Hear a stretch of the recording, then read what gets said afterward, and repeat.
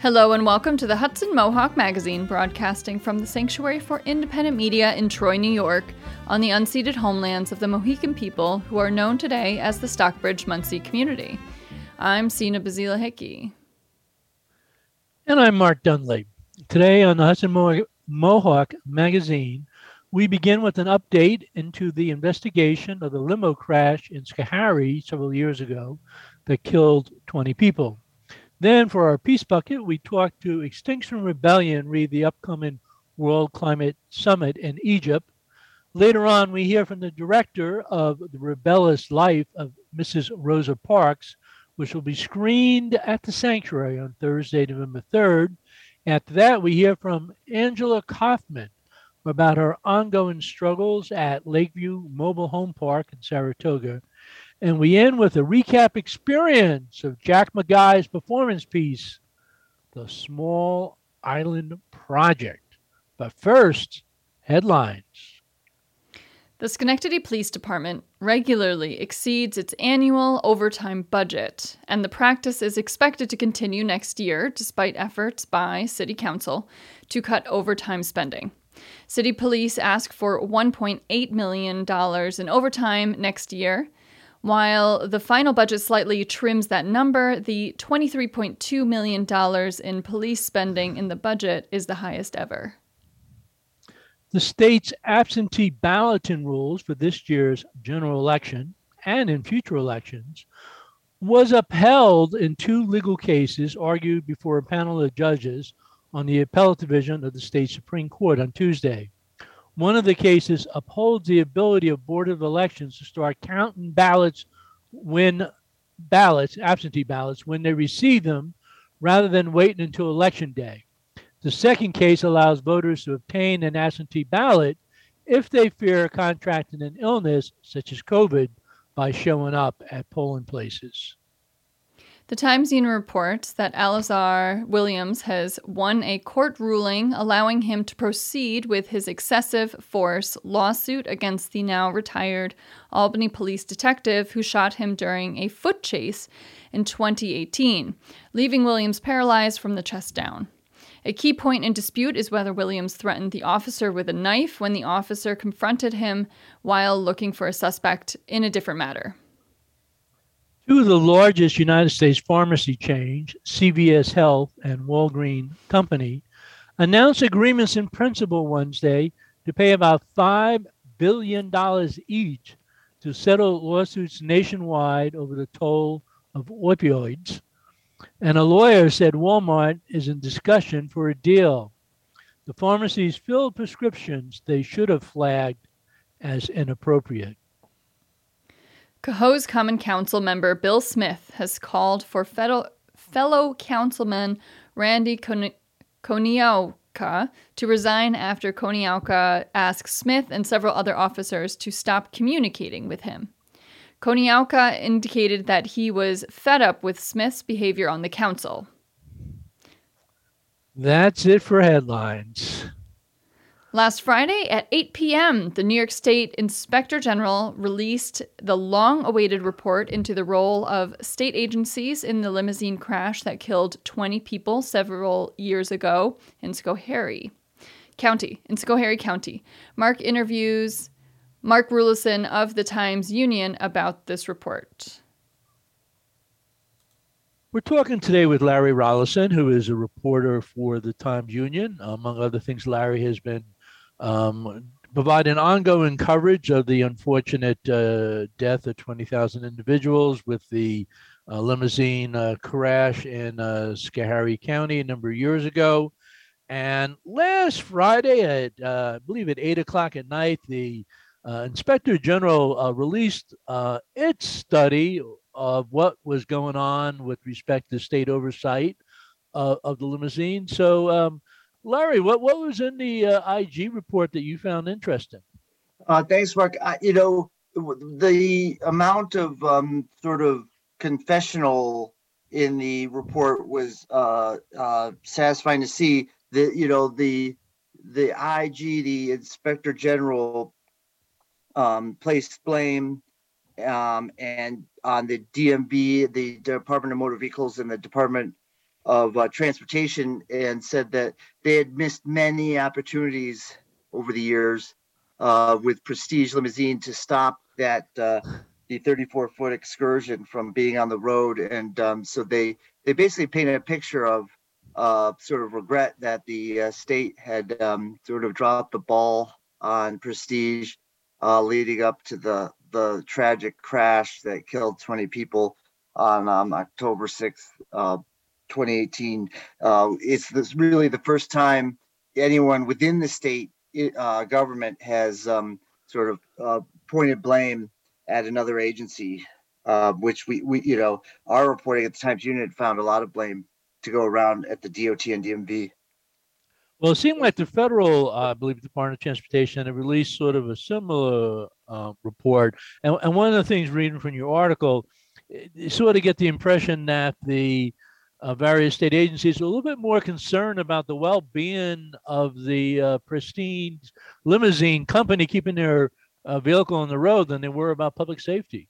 Yeah, I think this is a sort of a long-standing sort of unspoken policy at DOT, which I heard from day one in my reporting, was that DOT didn't want to take commercial vehicles off the road unnecessarily because they didn't want to prevent commerce from happening. But that didn't really apply to limousines, especially stretch limousines, which are carry around kids typically, not expensive cargo and Walmart and Amazon products.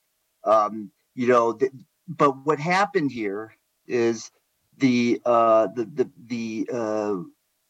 people at DOT and state police that do those inspections of commercial vehicles, that are going down the road every day, bringing goods and services and gases and chemicals.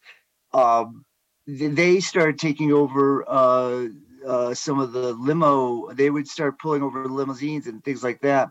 And in this case, they should have never been involved with limousines. They're more used to commercial vehicles. So, looking back, I think that this was sort of a misapplied enforcement that sort of wasn't strong enough considering what was at stake with young kids taking limousines so they don't drink and drive, things like that. They sort of went soft on Prestige. Now some people say it's because a Prestige owner was a FBI informant, but I think it was a mixture. It could have been that, but I also think that a lot of the DOT was don't do any harm to these commercial vehicle, these commercial companies, that have huge fleets. Don't, shut them down overnight just because of like one infraction. But in this case, it was tragic. Now, I understand a lot of these stretch limousines are sort of, modified vehicles, weren't originally built that way.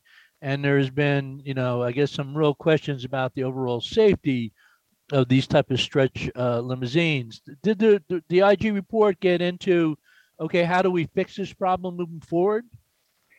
Now, in terms of the limousine being modified, basically no car companies have made limousines since, I don't know, maybe the 60s or 70s. And so in the 60s, the 70s and the 80s especially, there's this sort of overnight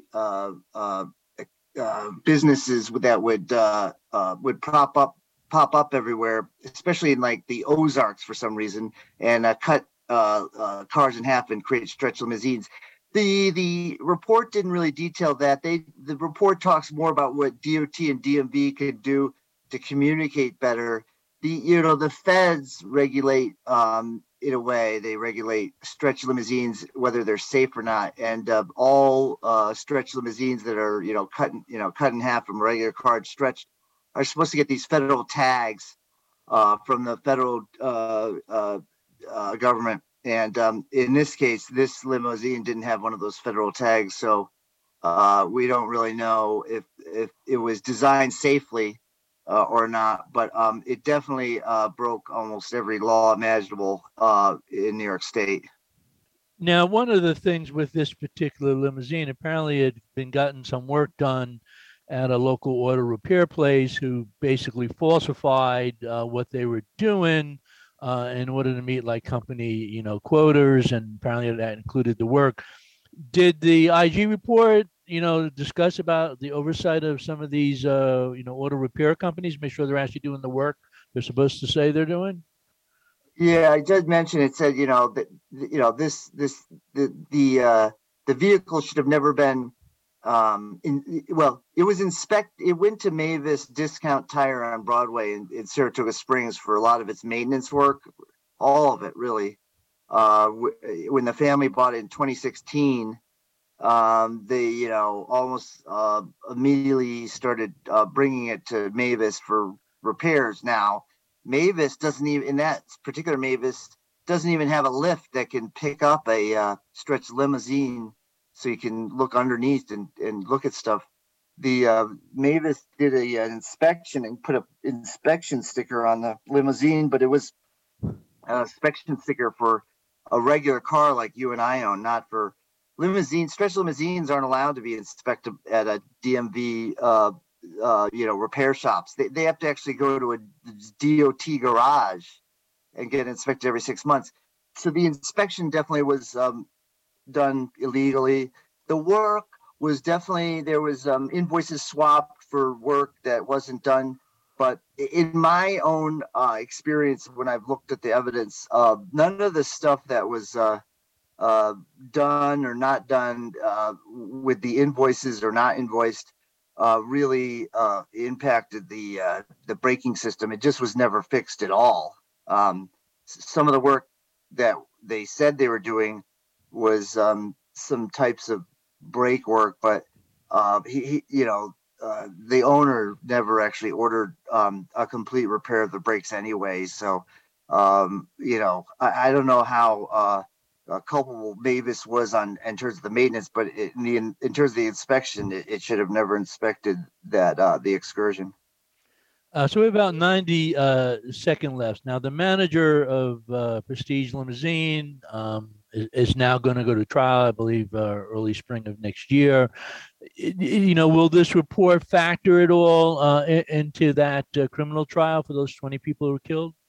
I'm sure the defense, Lee Kinlan and Joe Tacopino, the attorneys for Hussein, I'm sure they'll use the IG report as fodder for, they could use it in their own probably benefit, saying, they,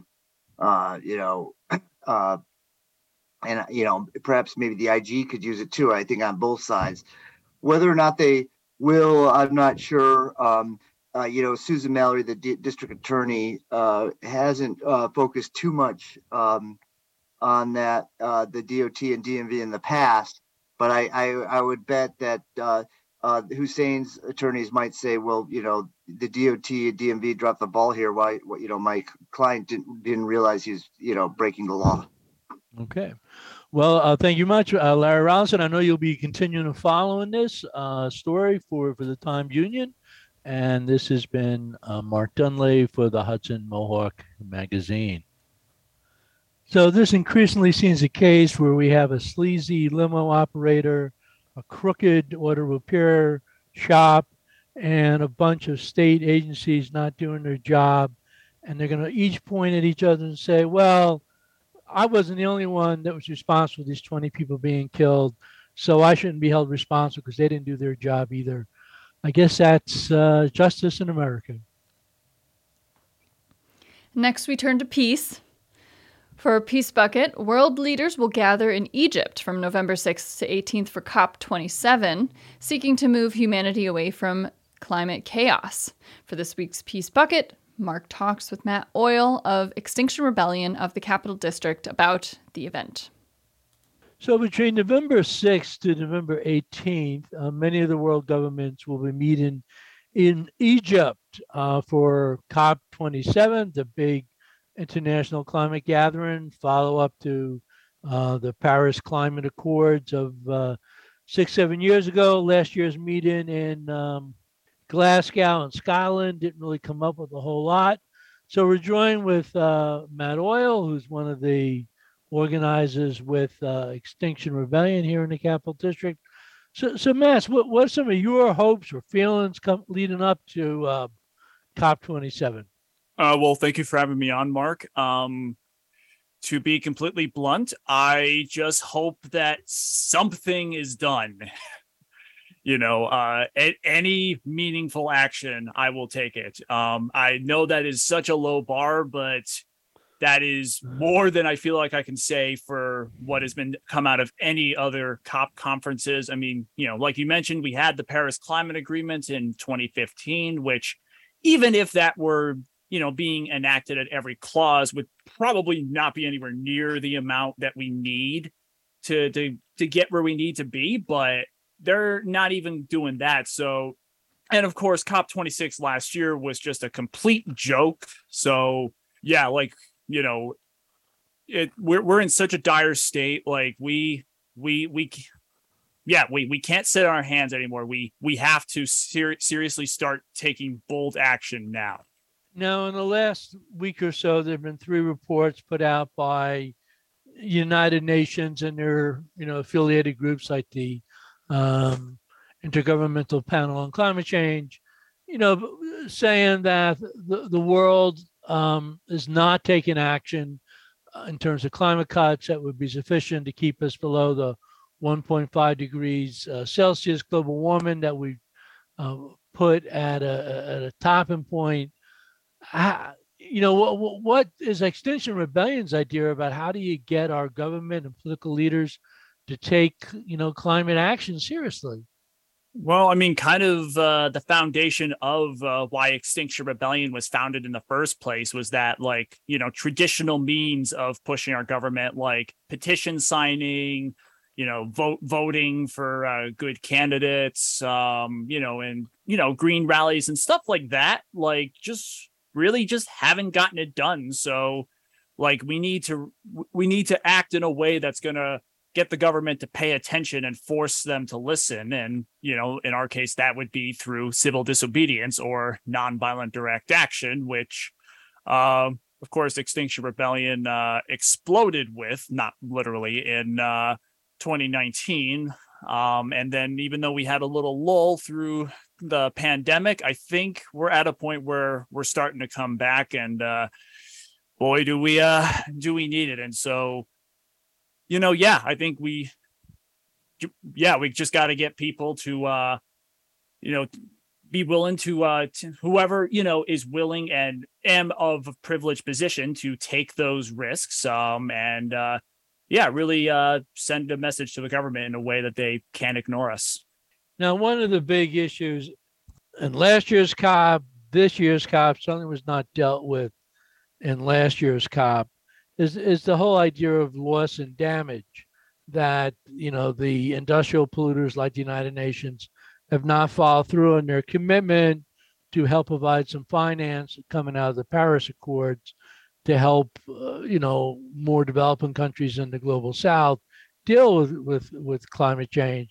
But they should be not just making loans, incurring more debt for third world, but actually beginning to pay damages for the type of losses that these countries are beginning to experience from extreme weather that's driven from the burning of fossil fuels by the industrial nations. Where does Extinction Rebellion stand on the issue that the industrial North should be paying loss and damages to the global South?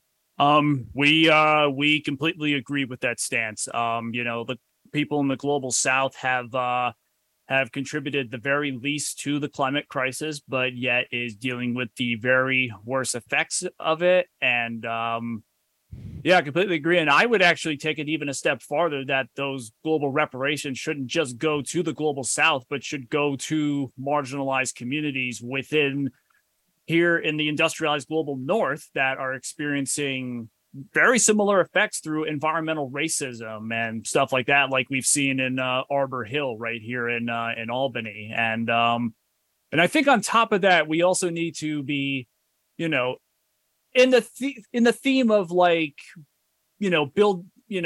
building a system beyond the colonialist capitalist system that has gotten us to this point. we also need to be paying reparations to communities that have been exploited through this very same colonialism for centuries now. Now, Extinction Rebellion, as you mentioned, has done a lot of civil disobedience here in the Capital District, New York City, but particularly in the United Kingdom. Is Extinction Rebellion actually planning any, formal, representation at the, Egyptian COP27 meetings? I unfortunately don't know that off the top of my head right now, and in terms of any specifics, but I would be very shocked if there wasn't any XR presence out there. And I think regardless, there will definitely be action taken by chapters in various cities all around the world. I think Scientist Rebellion is planning an action in New York City on November 5th or something like that. Yeah, nothing. And I don't know of anything locally planned yet, but yeah, I would say just keep your eyes peeled. So Extinction Rebellion, what do they think about the present state of affairs in the United States, leading into the upcoming COP27? Has the Biden administration been moving quick enough?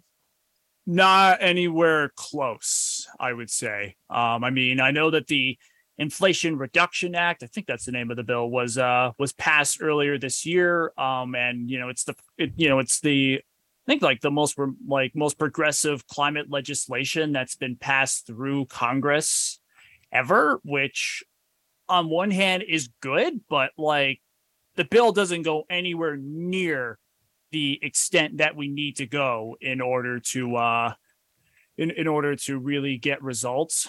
And so, I think, it's great that, that they got that start, but plain and simple, they need to keep pushing. And I guess I'm just frustrated that so many people view the Inflation Reduction Act as like a completed building when it really is just the pouring of the cement. And and I think, within XR, it's been kind of that sentiment of trying to find that balance of like celebrate that we've gotten this far, but also recognize that we need to go a lot farther.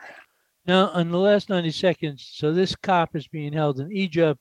Many groups, Naomi Klein and others, have pointed out that, Egypt is a pretty authoritarian country. It does not respect human rights. And also, in COPs, has always been a problem of underrepresentation of the real victims, of climate change. How would, Extinction Rebellion address that human rights issue, or the role of Coca-Cola or another fossil plastic manufacturer, waste manufacturers moving into COP27 in the last minute? Well, I would say in terms of representing the victims, the third of our 4 demands is installing citizens assemblies around the world, which would essentially allow for civilian representation in our government and give them a direct role in various decisions that we normally just leave to Congress. And I know that's not like very specific to COP, but I think that's kind of the route we need to be going in this sense. So we've been talking with Matt Oil, one of the members of the Extinction Rebellion Capital District. Matt, if people are interested in finding out more about Extinction Rebellion, good way to connect? Yes, we are on Facebook, Instagram, and Twitter, all under the tag of XRCR Life. And our website is xrcr.life. I think that's the correct website. So, check us out there. Thank you very much, Matt. Matt Oil, Extinction Rebellion. And this has been Mark Dunley for the Hudson Mohawk magazine. So last year's COP in Glasgow was called the Last Chance COP, the last chance to save the planet, life on the planet. It was the follow-up to Paris. And because nothing was done in Glasgow, they've now decided to hold the meeting on an annual basis. But at least in America, no one seems to be paying attention to this world gathering. But the Media Sanctuary will continue to provide up-to-date information as to what's going on in Egypt at COP27. For those of you just tuning in, I'm Sina Bazila Hickey. And I'm Mark Dunley. You're listening to the Hudson Mohawk Magazine on the Hudson Mohawk Radio Network on WOOCLP 105.3 FM Troy, WOOGLP 92.7 FM Troy, WOOSLP 98.9 FM Schenectady, and WOOALP 106.9 FM Albany, and streaming online at mediasanctuary.org. This program comes from the Sanctuary for Independent Media in Troy, New York. If you like what you hear, you can support this program by telling a friend, a neighbor, a coworker, the stranger on the street. Find today's stories and more at mediasanctuary.org. Next, we have a story on our showing on Thursday, November 3rd. There will be a screening of The Rebellious Life of Mrs. Rosa Parks at the Sanctuary, a part of the iEar Presents series at RPI, and Elizabeth Press interviewed the director, Yoruba Richin. Next, we are joined by Yoruba Richin, who directed the new documentary, The Rebellious Life of Mrs. Rosa Parks with Joanna Hamilton. Yoruba will present her film at the Sanctuary for Independent Media on Thursday, November 3rd at 7 p.m. Yoruba, thank you for joining us on the Hudson Mohawk Magazine, and congratulations on your film. Thank you so much. It's great to be here. The Rebellious Life of Mrs. Rosa Parks has just started streaming on Peacock, and I had the opportunity to see it. And I personally love the way that you creatively righted the public, sort of her story, as you do in your filmmaking in this film about Rosa Parks. And I was just wondering if you could start off and tell us just a little bit about the film and about your approach to making this documentary about Rosa Parks. Absolutely. Well, the film came to me because my co-director, Joanna Hamilton, had connected with the writer of the book, The Rebellious Life of Mrs. Rosa Parks, which the film is based on. And she read the book, and she also saw the author, Jean Theoharis's tweets on Mrs. Parks' birthday a few years ago, and she was tweeting all these things about all these facts about Rosa Parks that were really, most people didn't know. And Joanna saw that and was like, "Oh my gosh, I didn't know, this information." And then she read the book, and it turned out that there hadn't been a full-length documentary about Rosa Parks, which is pretty shocking. And so she contacted me and asked if I, told me to read the book. And I read it, and I was also amazed about all of the information that I didn't know about, about this woman whose name, so many of us, know. And she asked if I wanted to work with her on making this film. And I immediately said yes, because I love stories that have not been told or that we think we know, and we have new information and new stories to tell in the film. And then we brought the film to Soledad O'Brien Productions. And then, subsequently Peacock bought the film. And in terms of the approach of making the film, first of all, we knew that there was a lot of archive to be found that hadn't necessarily been found before, that hadn't been, or at least widely seen. And so that was the first thing that we did, is bring on an archival producer to help us find archive footage of Mrs. Parks. And then we also had, and we were so lucky to have this, the Library of Congress had recently bought all of Mrs. Parks' writings and letters. And so we had, which had not been widely seen. So we knew we wanted to incorporate that somehow. And then as we were making the film, we kind of knew this, but sometimes when you're making a film, like, you realize something really obvious, like in the process of making it, we decided that we wanted Mrs. Parks' voice to guide us through the film.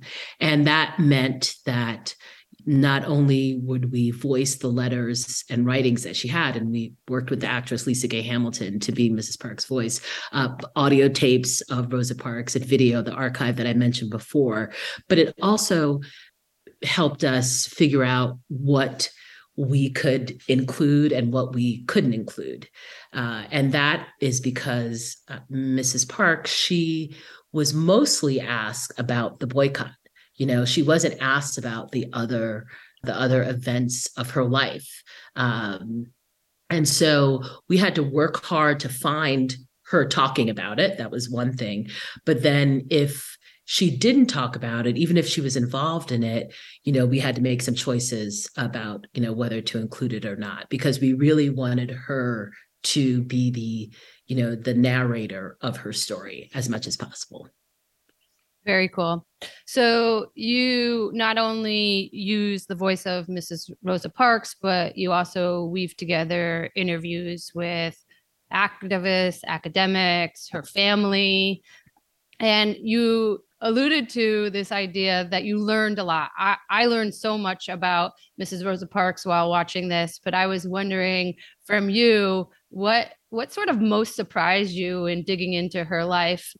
There's a lot of things. I guess one of the things that I didn't know is that, after the boycott, the backlash that she received, the backlash from not only the white community, but the Black community. Even though they won the boycott, even though they won this integration on public transportation, that, people didn't want to be associated with her. She was kind of a black sheep after, and her life was threatened, and she had to leave Montgomery and go to family in Detroit. I mean, I knew she lived her life in the remainder of her life in Detroit, but I didn't know why she went there. So that was a huge thing for me, because you always think of these, freedom fighters, activists, making this stand and then everything being okay, them being known and famous, but not what the risks are to these people and what the risks are to the work that they do. That was a big one for me. It was also another thing that was interesting too, is just coming to understand how this fight for integration and for really dignity on public transportation had been a really longstanding thing. People may know the name Claudette Colvin, who, refused to give up her seat, the young woman who refused to give up her seat a few months before Mrs. Parks did. But this battle on public transportation had been longstanding. There are reports from like the early 1900s of Black people taking a stand, some getting shot, getting thrown off the bus. It was a real site, of struggle for dignity and in the Black freedom struggle. And I didn't realize that either. Thanks for sharing that, Yoruba. So, obviously it is important to tell these stories and to insert and complicate our history in a more well-rounded way than what I learned in school. But I'm wondering, Yoruba, why is it important to tell the story of Rosa Parks today? We started making the film. We knew it was relevant. We knew we were telling a story that hadn't been told. We knew it was an important story in this, age that we are in of renewed activism, even though activism has never stopped. A recognition of Black women being at the forefront of these movements.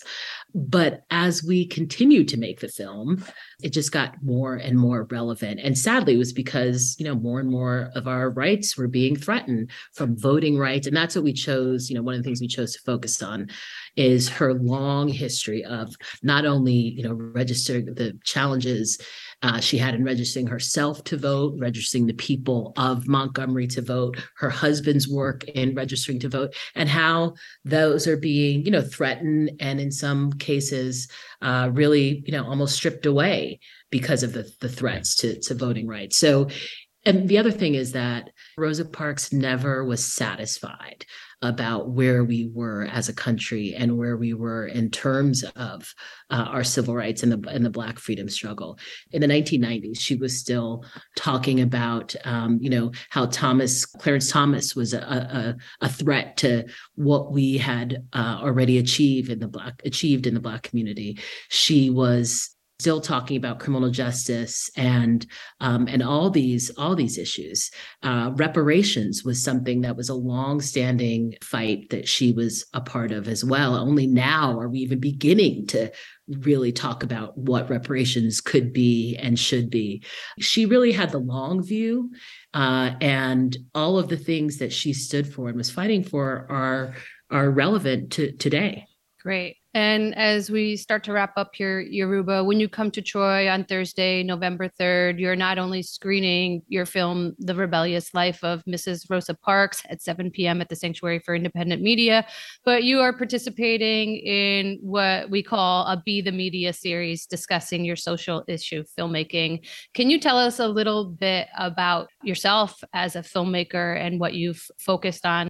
Well, I do have to say, Elizabeth, we worked at Democracy Now! Together. That was part of my training in terms of telling these stories that really deserve to be told, that were underreported or misreported.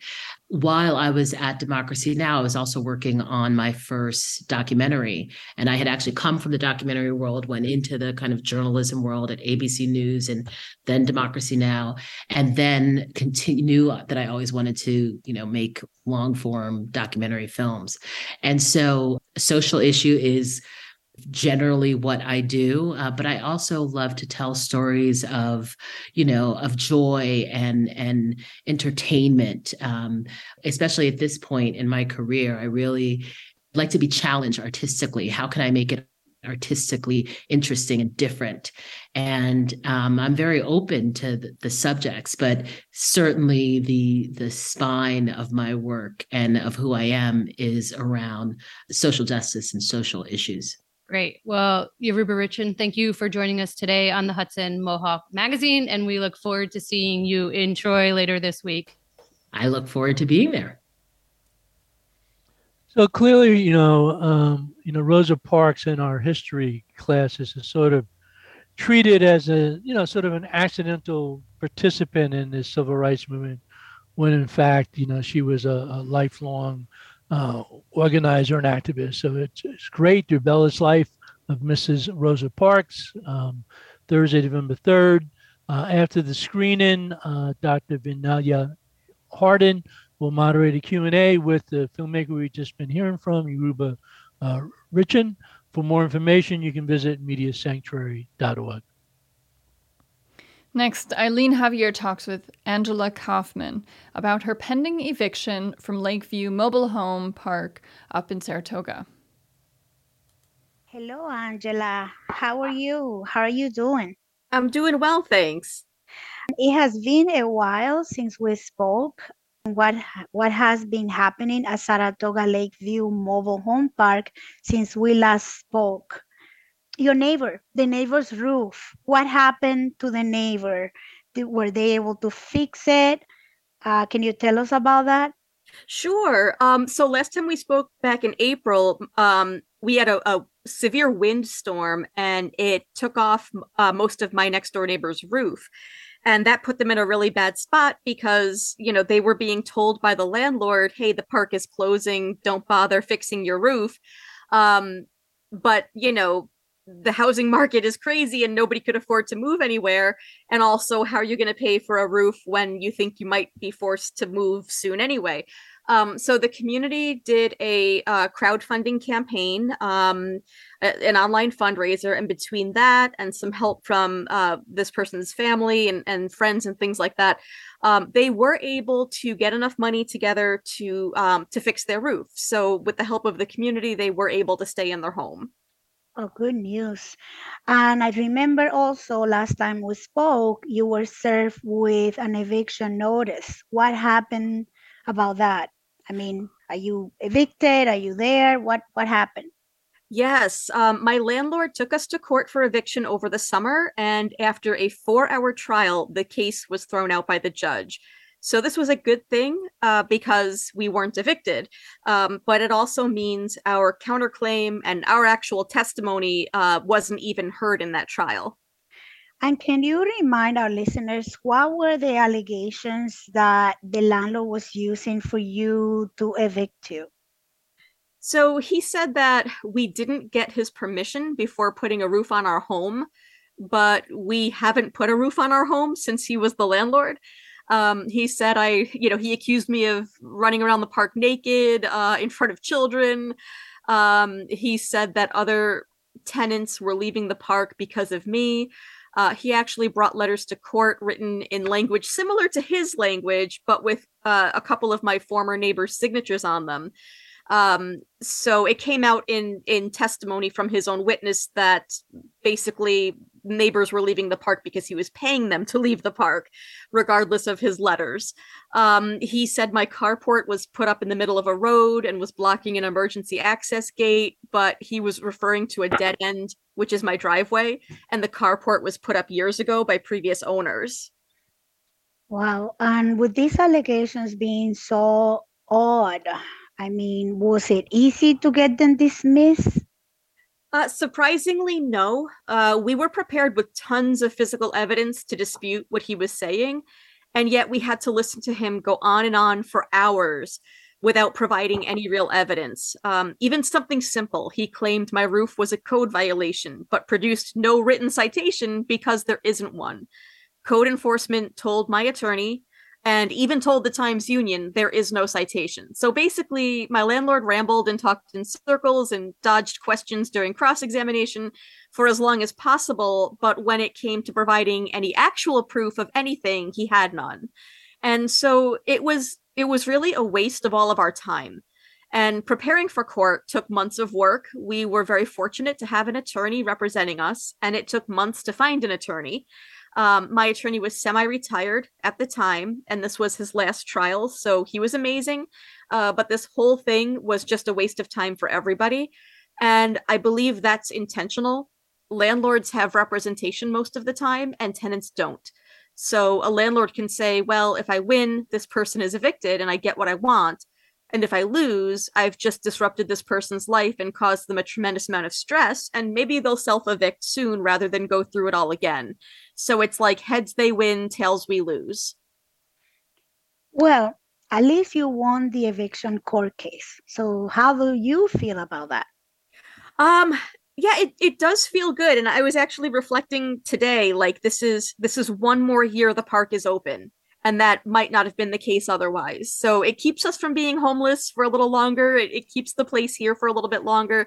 We ultimately know the park is going to be closed. The Attorney General is now actively investigating my landlord, and a lot more has come out since then. But for safety reasons, I can't go into detail about that yet. However, even with the AG's office involved, I believe that some of my neighbors who don't have access to an attorney are being pressured to leave next year. So it's very possible that by this time next summer or by this time next fall, we'll be back in court again. Maybe not. I mean, what do you think he will be using now against you? What grounds can he use? I think he explored everything based on what you just said. Right. You know, the thing is, from my experience with going to court, it seems like the landlord doesn't truly need grounds. He was making things up and lying on the stand and has had no consequences. So it really could be anything.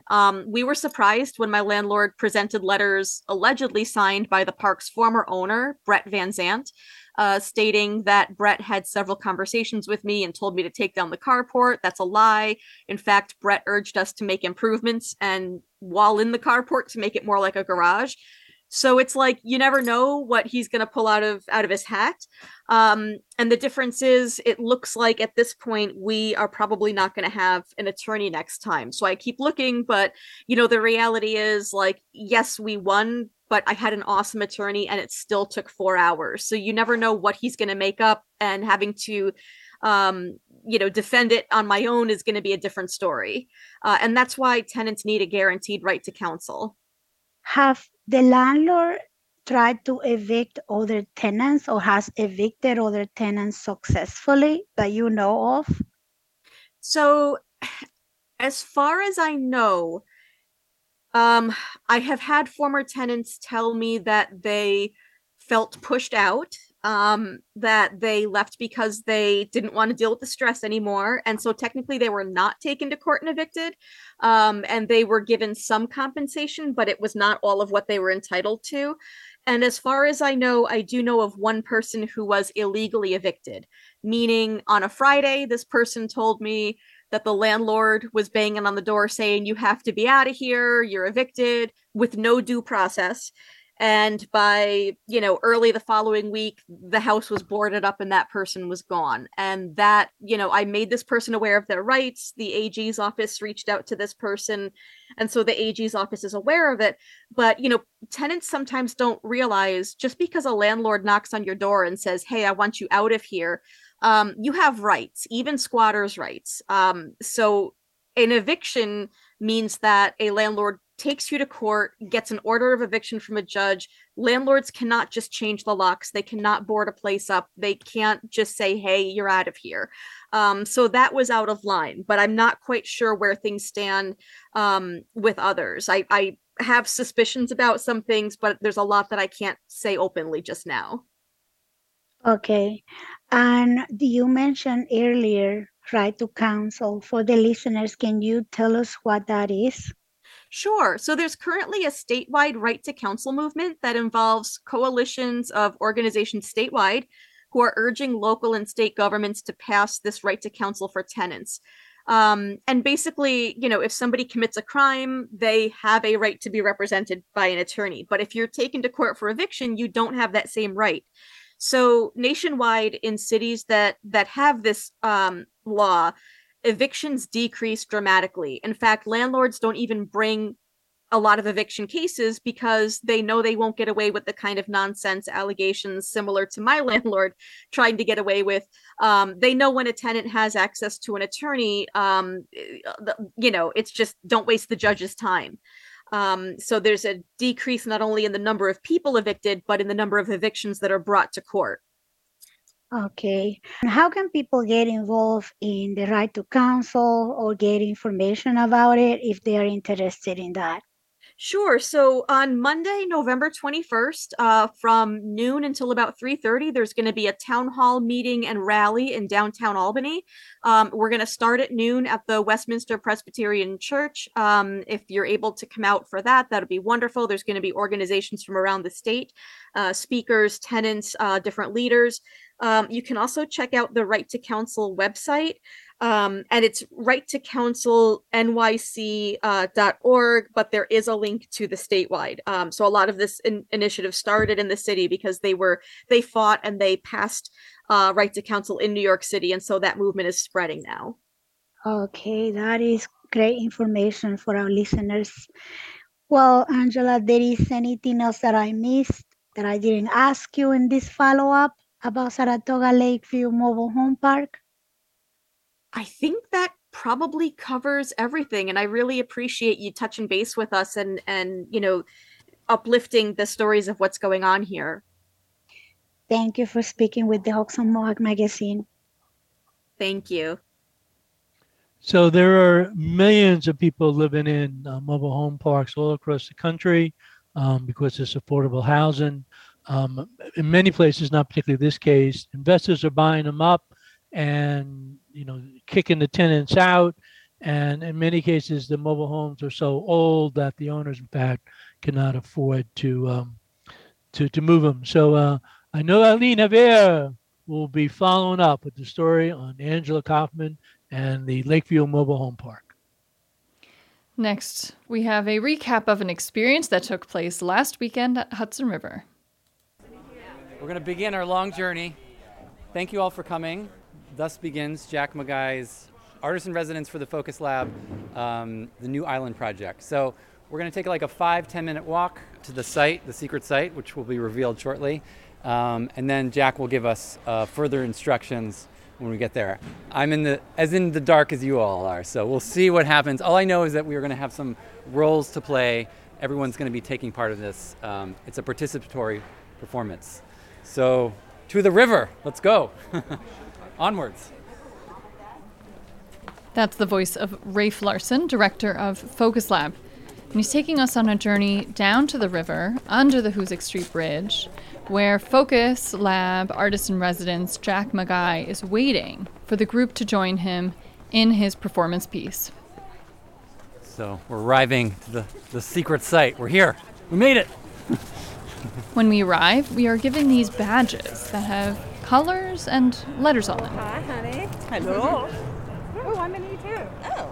But I'm a red E. You're a blue E. Yeah. I got a C. I got an I. An E. got an I. Okay. All right. I got a blue E.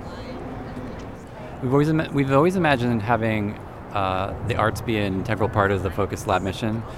So not just, each exhibit that we have, we don't want just scientific or exhibitional interpretation. We wanted artists to mull over these questions. So for the Hudson Riverfront exhibit, To Flow Both Ways, Jack seemed like the obvious inaugural artist in residence because he does these sort of immersive experiential walks in sort of forgotten places or fringe places along the kind of urban hinterlands. So for this particular performance, we imagined a sort of participatory experience where people would actually become part of the show. And again, we're in this liminal, we're beneath an overpass next to the shoreline in a space that's designated for cars or for people, we're not quite sure. So we're in the threshold, I think, which is a perfect place for Jack's work. I'm calling this event New Island Project, and you'll find out later sort of why at the end. What I'm doing today is very much about the present.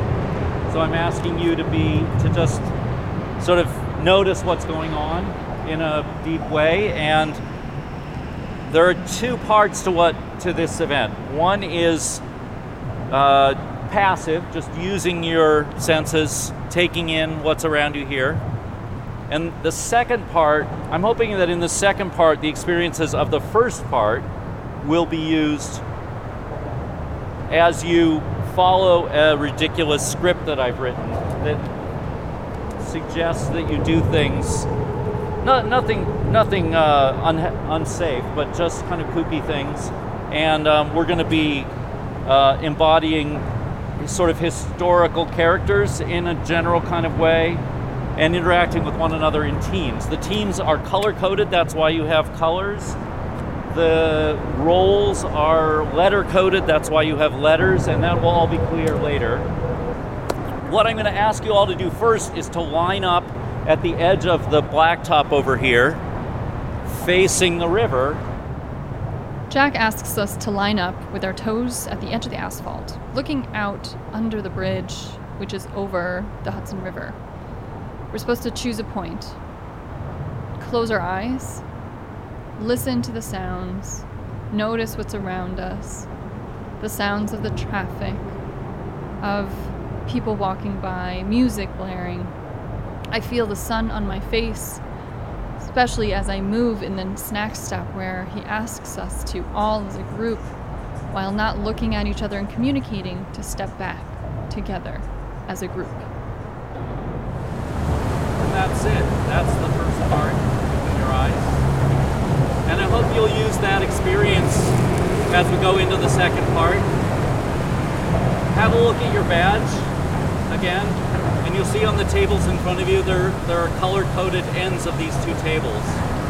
So in a second, go to the table with your color, the end with your color on it, and find a piece of paper with your letter on it, and start following those directions. If you have any questions, come and find me, and have fun.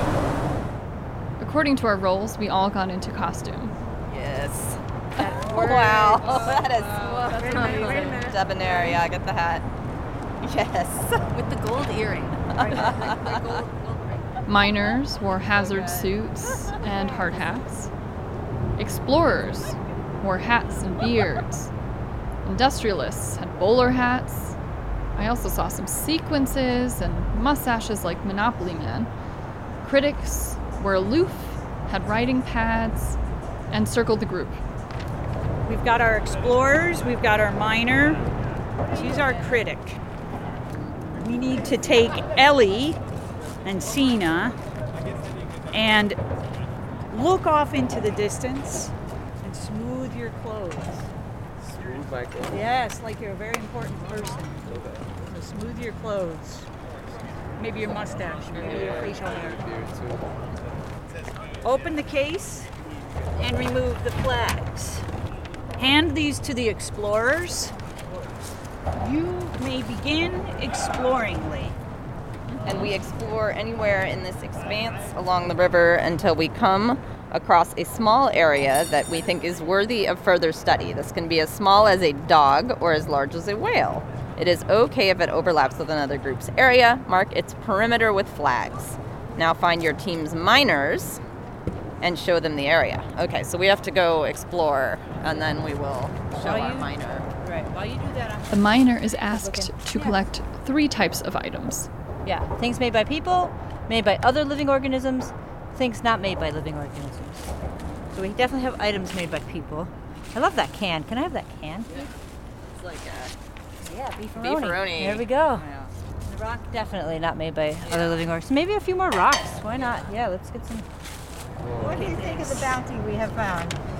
I approve. Yeah. A little beefaroni, a lighter. What a treasure. I think we can make something from this landscape. It looks like we have joy to extract from this puzzle. It looks like livelihoods and joy will be ours. Ooh. I can hardly wait. You can hardly wait. Yeah. Very good miner, very good explorer. I thank you and thank you. So I think we have everything we need here. We have leaves and dirt, rocks and can, lighter and decaying plastic. All the elements of a little civilization. Which shall we commodify? Which object, team, do you think we can make the most money off of? I think this has been a very successful expedition. Agreed. Agreed? Agreed, yes. Have we done what we needed to do today? Yeah. I think so. I'm pretty sure, yeah. We have our pattern But they're not of arranged. joy extraction and maple sugar leaf peeping all ready. Oh, it's a ring. We'd assembled our commodity, and once we'd done so and taken a step back, the critics, who had been aloof this entire time, they stepped in and took out some hammers and destroyed it.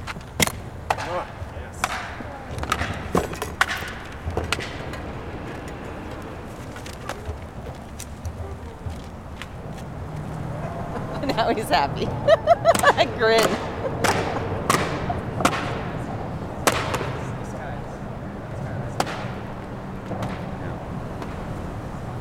So where did the inspiration come from? Just hanging out by the river. Seeing all the junk, all the stuff. And I wanted people to get immersed in it. I'm just trying to figure out a way to get people to get their hands dirty, for lack of a better word. And I thought, I needed to prompt people to do silly things to pull that off. This is Sina Basila Hickey for Hudson Mohawk Magazine, reporting from the New Island Project by Jack McGuy. Well, thank you, Sina, for that very informative segment. If you want to figure out more about what is the Focus Lab, you can check out www.focuslivingLab.com. And that's our show. We hope you've enjoyed this episode of the Hudson Mohawk Magazine. I am Sina Basila Hickey. And I'm Mark Dunley. Engineer tonight, believe it or not, was our multifaceted Sina Basila Hickey. We want to thank all our volunteers who made this episode possible. Elizabeth Press and Eileen Javier. And have a good evening.